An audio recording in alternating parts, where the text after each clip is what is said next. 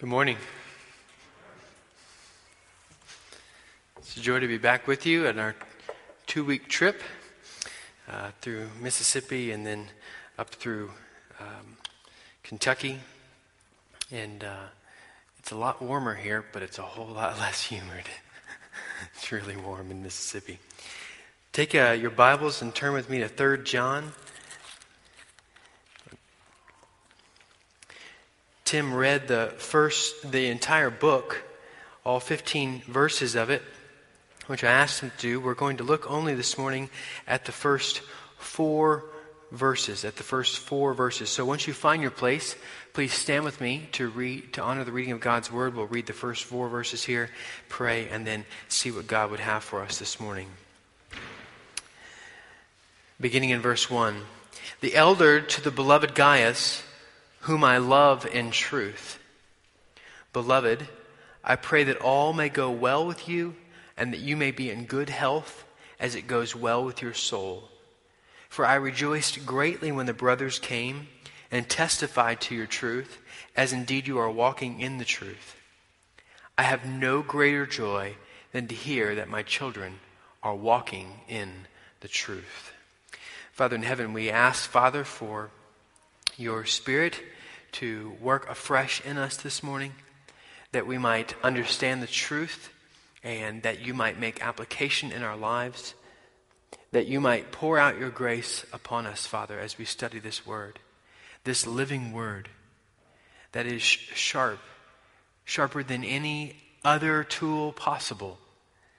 And it's active, and we pray that you would increase its activeness this morning upon our hearts, that we might be drawn in closer fellowship and bond with you, that we might see afresh your majesty, that we might see afresh your love for us, that the truth that we study this morning might be so profound that we would be left with no other possibility but to respond in worship, respond in love, respond in admiration to you as our God. We give you all the glory due unto your name. In Jesus' precious name we pray. Amen. You may be seated. 3 John was written, getting some historical context here, in the same time frame as probably that of 1st and 2nd John. John is writing to the church, presumably from the town of Ephesus, and probably around 90 A.D. 1 John, as you will probably remember, is a letter explaining the practical outworking of the gospel in the life of a believer and proclaiming the truth of the integrity and soundness of the gospel. And we pointed out many times in 1 John the phrase, that you may know. John writing to the church, encouraging them and how they might be assured of their salvation, and how they might have no doubt of the surety of their salvation as it is based in the work of Christ alone. But then we have 2nd and 3rd John, and these are letters. These are personal letters. 2nd John written to a lady, and 3rd John here written to a gentleman. And it's almost as if you study, which is the reason we're going in this order, study 1 John, you get the textbook. And then you get 2nd and 3rd John, which were really almost the case studies to what John is writing there in 1 John and dealing practically in 2nd and 3rd John with the issues that he brought up in 1 John. You saw that last week if you were here in 2nd John. John is writing on how to address false leaders or false teachers in the church, something that he addressed already in 1 John chapter 4. Here in 3 John, he addresses how to deal with those who support the truth. 2 John had to deal with those who are against the truth. 3 John had to deal with those who support and stand for the truth. And he writes to his friend Gaius. Now, this isn't the only time we see this man, presumably, in Scripture. This friend Gaius, the name Gaius was very popular during this period of history. And there's other Gaiuses in Scriptures. In 1 Corinthians 1:14, the Apostle Paul baptizes a man from Corinth named Gaius. And he actually stays in his home, as we see in Romans 16:23. In Acts 19:29, we get another Gaius. This is a traveling companion of Paul from Macedonia. Luke identifies him in Acts from Macedonia, which would be modern-day Greece. And he's actually a man that's almost persecuted by the man Demetrius in Acts 19, and probably would have been killed if it not had been the Lord's intervention through the city clerk there. In Acts 20, you get another Gaius, this time from a town called Derbe, which would be modern-day Turkey. And then this fourth mention of a man named Gaius we have here in 3 John. And apparently it's a good friend. Look with me at verse 1. The elder, that's John, to the beloved, or a good friend, whom I love in the truth. So we have a good friend and a friend that is well loved. You see that in verse 5 as well. Do you see it again? Beloved is a faithful thing. Verse 11, beloved or good friend, someone I love dearly. So we have a very close friend of Paul's that Paul is writing this letter to. But there's other things we can learn about this man named Gaius. Names are very important. That's one of the reasons we rejoice in knowing the names of God, is you can learn the character of God as you study the names. And even now, in modern day, you'll oftentimes see someone have characteristics in their life that mimic the meaning of their name. Gaius is no exception. Gaius means happy or one who rejoices.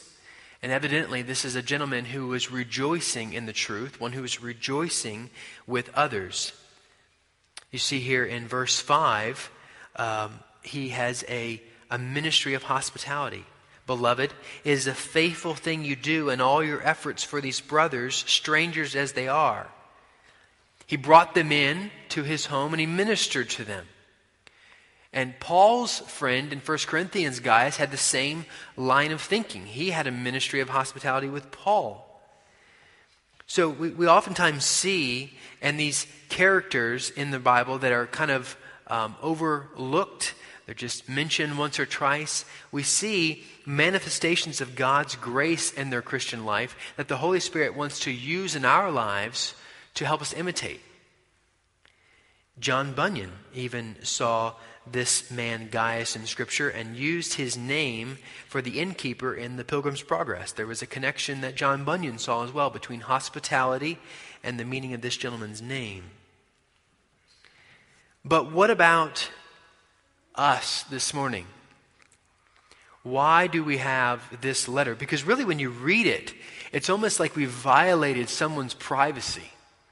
As if we've received a postcard or an email not intended for us, and yet you find you don't have all the context in the background, the relationship for this letter, but you find it juicy enough that you want to kind of try to read between the lines and figure out what's going on. Why has the Holy Spirit determined that this word be included in the closed canon, being inspired and for us? I would submit to you that I think if we would take all of 3 John, all 15 verses which we will teach on, but if you take all of them and you sum up in one theme, this whole book is revolving around truth. We could see that the Holy Spirit's desire is that all Christians at all times, in any place along the line of history, be reminded and stirred up to be about the business of delighting in, about the business of identifying in others, about the business of defending earnestly, about the business of proclaiming faithfully the truth of the gospel of Jesus Christ. Christ being the way, the truth, the life. And to delight in that, to delight in seeing it in others, to delight in proclaiming it faithfully. And you will see here in coming weeks how John delights in defending it. As he then approaches again someone within the church that is proclaiming falsehood, John delights to proclaim the truth, to stand for it and defend it faithfully.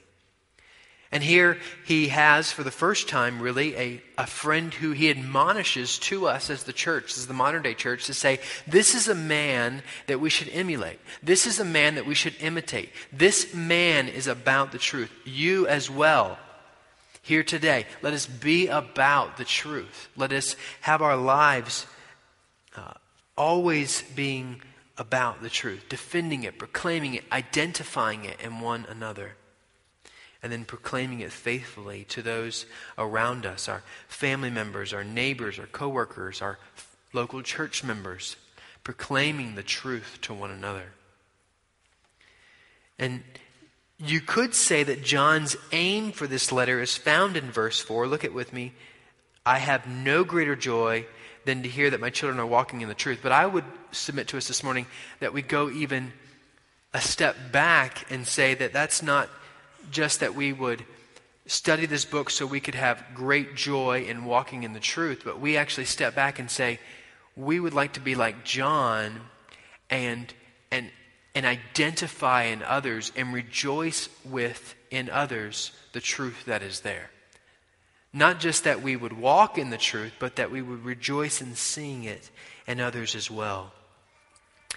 I want to take now this 4 verses and revolve it around 3 points this morning. And the first point is this: the truth of the gospel of Jesus Christ is the central theme of the Christian life. The truth of the gospel of Jesus Christ is the central theme of the Christian life. It is the governing principle. It is the hub by which everything else comes out of, and that which we should always refer back to. David Powlison, in his book Speaking Truth in Love, Counsel and Community, says, we must know that God's way is different, radically different from every other option available. Other counsels, other schemes, other interpretations, practices, systems. The only sanity, listen to this, the only sanity is to know Him who is. Anything else promotes our insanity. Anything else promotes our insanity. Truth operates differently. The truth operates differently from every other wisdom on earth. John knows this. We saw this in 1 John, the book of 1 John. He writes many times that we would know the truth. And he's speaking that truth being the gospel of Jesus Christ. That truth which we should always have as our central theme. To put it simply, scripturally, profoundly, He who knew no sin became sin for us that we might become the righteousness of God. We who had no truth in us, only falsehood. Our lives were based not upon truth, but upon lies. We made choices and decisions based not upon truth, but upon our standard of right and wrong. Yet God, in His richest mercy and grace, sent His only Son, manifested His love toward us in the form of His only Son, that through His Son, through the way, the truth, and the life, we might have a relationship with God the Father. And as Christians now, wherever you are in your maturity of walk, we never leave that truth. We grow in it, yes. We understand it more fully. We apply it more faithfully. But it's still the centrality of all that we are as believers.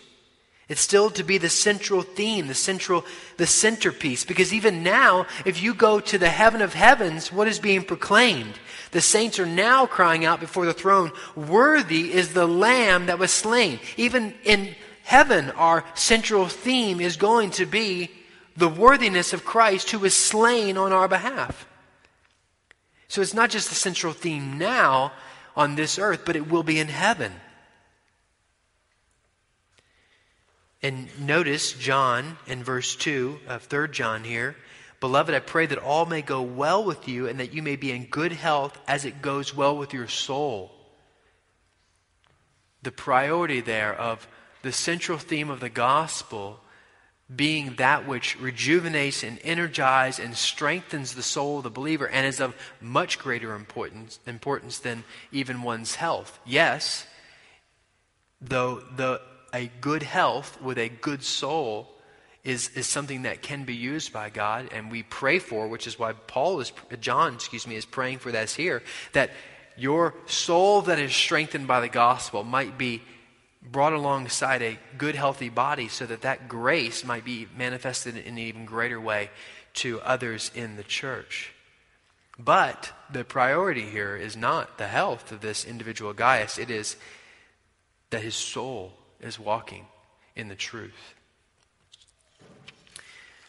Point number 1, the truth of the gospel of Jesus Christ is the central theme or the governing principle of the Christian life. Point number 2, the truth of the gospel of Jesus Christ is to be the central theme of our relationships. It's to be the central theme of our relationships. Notice, John mentions the word truth 4 times in the first 4 verses. He mentions it once in verse 1, whom I love in truth. He mentions it twice in verse 3. For I rejoiced greatly when the brothers came and testified to your truth, as indeed you are walking in the truth. And then he mentions it once in verse 4. I have no greater joy than to hear that my children are walking in the truth. John is simply imitating Christ in that his love, his relationships, the love of his for others, his relationships is based upon truth, and then the truth is administered in love. John Piper says, love cannot be cut loose from the truth of God's will. Truth shapes how to love.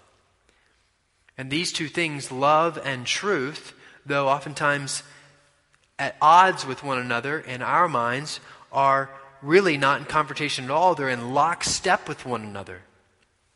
They go hand in hand. They cannot be separated. Because our love, as we saw in 1 John, must be governed by the truth, not our truth, but the truth of Scripture.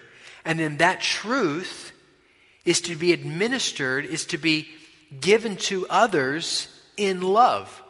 So it's got to be together. Truth without love is not love at all, because the truth, Jesus Christ, the Son of God, came in love for us.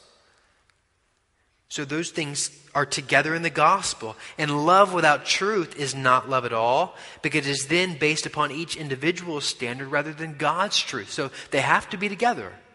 And John sees this. And we should be about the work of encouraging. Notice what John is doing here. He's encouraging, he's identifying in Gaius the truth. He's identifying in Gaius the evidences of God's grace in his life. That he's walking in the truth, that he's walking in the ways of God. And he doesn't identify the things that are fading. He doesn't identify his athletic prowess or his brain and how well he thinks, or his handsomeness, or his beauty, or his strength. He identifies things that will never fade. That is, he identifies the grace of God in his life. And that's our example as well.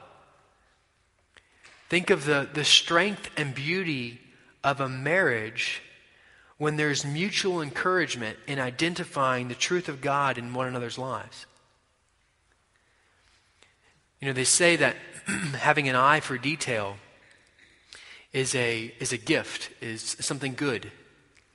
And that's been identified in my life, having an eye for detail. But my sin loves to take something good and twist it so that eye for detail becomes an eye that is critical. An eye that sees and focuses and deals with shortcomings in other people's lives to the detriment of identifying the grace of God in those lives. And it's much easier for all of us to identify shortcomings in one another's lives, because no one's perfect, no, not one. We all fall short of the kingdom of God.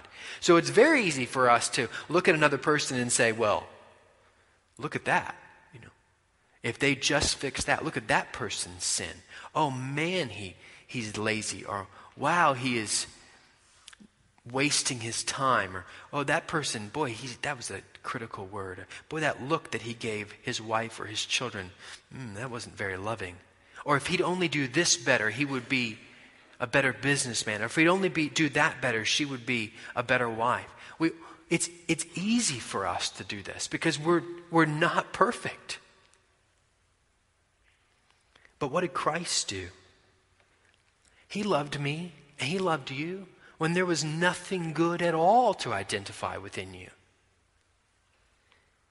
And that's what we are now called to do, is carry his love forward to others around us by seeing that lovely grace in the Christian's life and identifying that and promoting it and encouraging it.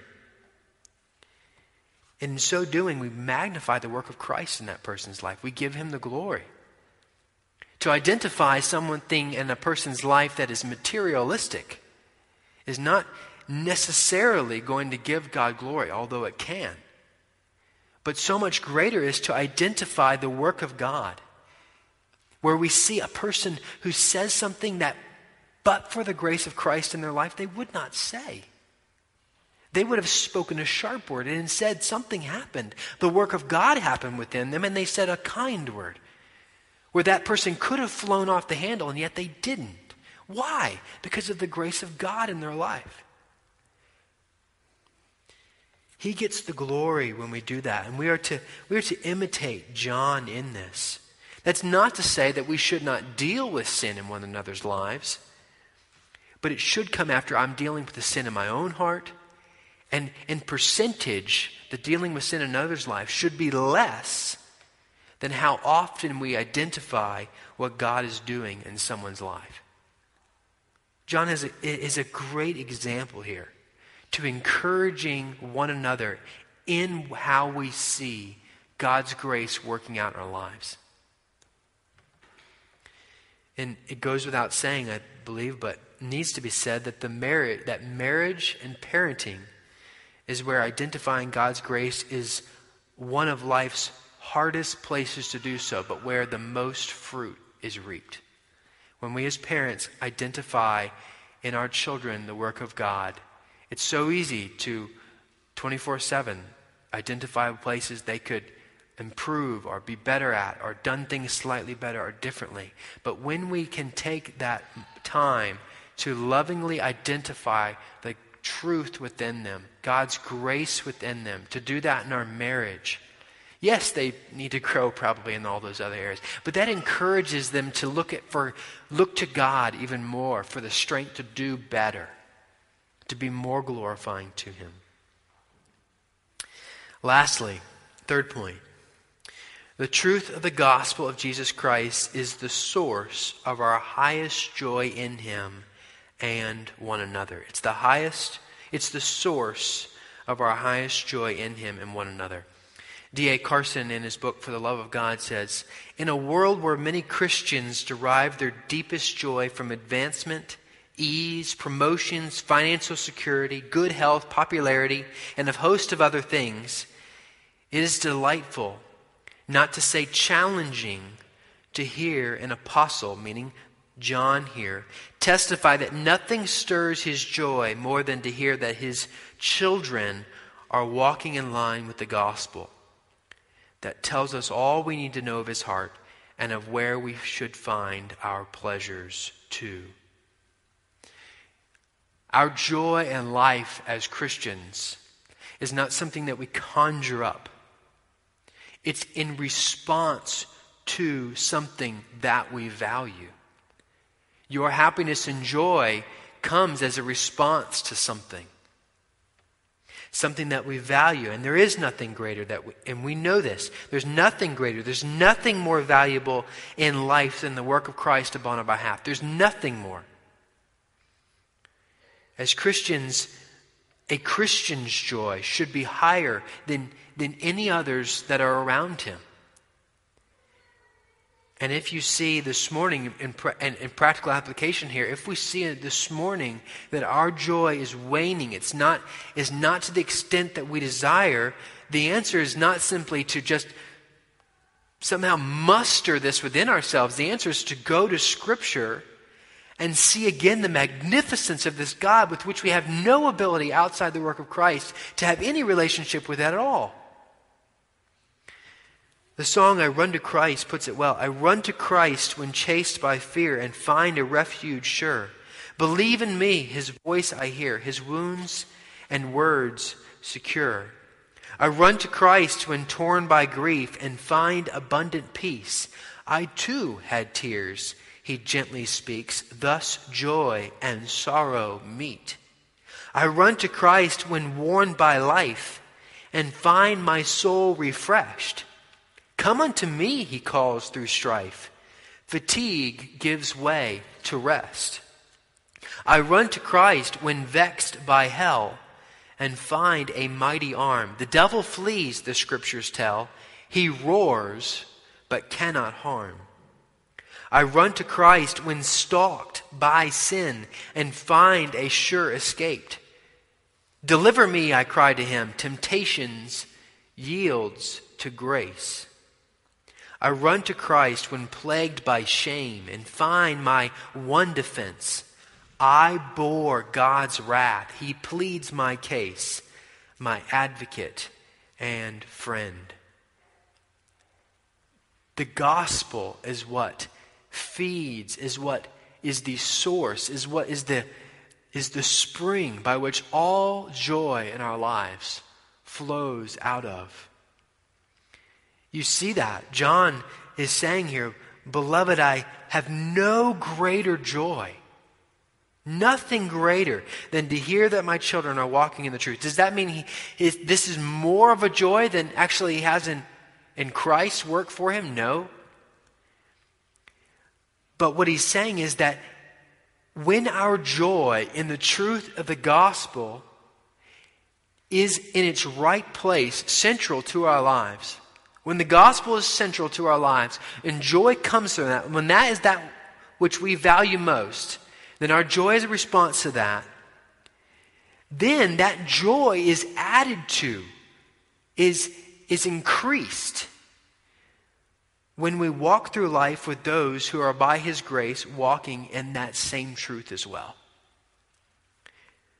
Our ability to rejoice in the truth in one another comes as a result of Christ being truth for us. We often say, well, our joy should be found in Christ and Christ alone. There's truth to that. But the scriptures also teach that once we find that joy in him alone, that we will find greater joy as well. Or our joy will be increased and added to as we identify others who are finding their joy in Christ as well. So our joy is increased. Our joy is exponentially increased. But that joy is only going to be increased when we as Christians know the truth, are defending the truth, are identifying the truth in one another, are promoting the truth, are proclaiming the truth of the gospel. It will not be increased if what Christ has done for us has lost its centrality. And the only way to bring that back into centrality is very, very simply go again to Scripture, observe the magnificence of this God. And because of his magnificence, because of his holiness, because of his power, because of his greatness, thereby we having no ability to come into fellowship, into relationship with him, but by the work of Christ. And when you do that, then the gospel then becomes central again. Then that is our greatest joy. And then we are able then, by that grace, to identify it in one another's and to rejoice with it in others' lives. May we be Christians knowing the truth, that stand for truth in all areas of life. This is desperately needed. That we would stand for truth, that we would not shirk from it. Oh, I'm praying earnestly that those serving our nation in the Capitol would, for once in my lifetime, stand firmly upon truth and shut down Planned Parenthood. Not just defund them, shut them down. Stand for truth. May we stand for truth in all areas of our lives. When no one's watching and we have the ability to look at whatever we want to on that screen, may we stand for truth. When no one's hearing us and we are talking to our wives, may we stand for truth. When no one's hearing us and we're talking to our husbands, may we stand for truth. May we, by his grace, be about identifying truth in others and encouraging them onward in the truth. This is desperately needed in the body of Christ, in the church. It's so easy to say, oh, you could be better here. Oh, you're falling short there. But may we be about identifying truth in one's life, encouraging them onward by identifying the gospel of Jesus Christ in their lives. Not because that they have done something. Oh no, but because God in his richest mercy and grace has poured out his love upon that individual and indwelt in them the Holy Spirit and given the abilities to now do things that they would have never been able to do without Christ within them. Let's pray.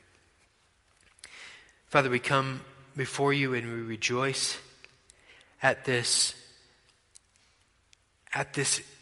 truth. Father, we wouldn't be here today if we did nothing this week but sin 24/7. And yet we're here today desiring to know your word. There's grace there in our lives worked out by the Holy Spirit. And yet, Father, you've given us many times this week when we could look back and even in the midst of the struggles, even in the midst of the failures, being able to see you working and changing us, sometimes slower than we would like. But moving us, Father, drawing us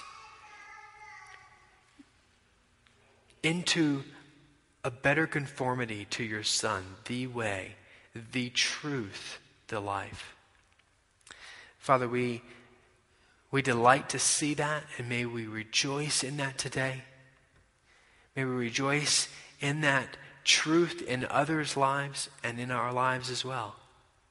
And may that encourage us and strengthen us and embolden us and empower us this week to press forward, to continue to move forward in this walking out of the Christian life. May it be that which we hold to firmly when the difficulties come, as we know they will. But Father, may we always have this work of Christ for us upon our behalf, as even now is being sung around your throne. Worthy is the Lamb. May that be the central theme of our life this week. That is the anchor and the rock that we can hold firm to when seemingly everything else is blowing about. Oh, Father, we rejoice to see, again, Father, as we want to do each day, but do this morning, rejoice to see here in this word the joy that we have in the gospel with one another, and the privilege that we have in the gospel, the privilege that has been granted to us in Christ and in Christ alone. We thank you, Father, for this word to our souls this morning, and may our hearts be filled and strengthened for this coming week. In Jesus' precious and holy name we pray. Amen.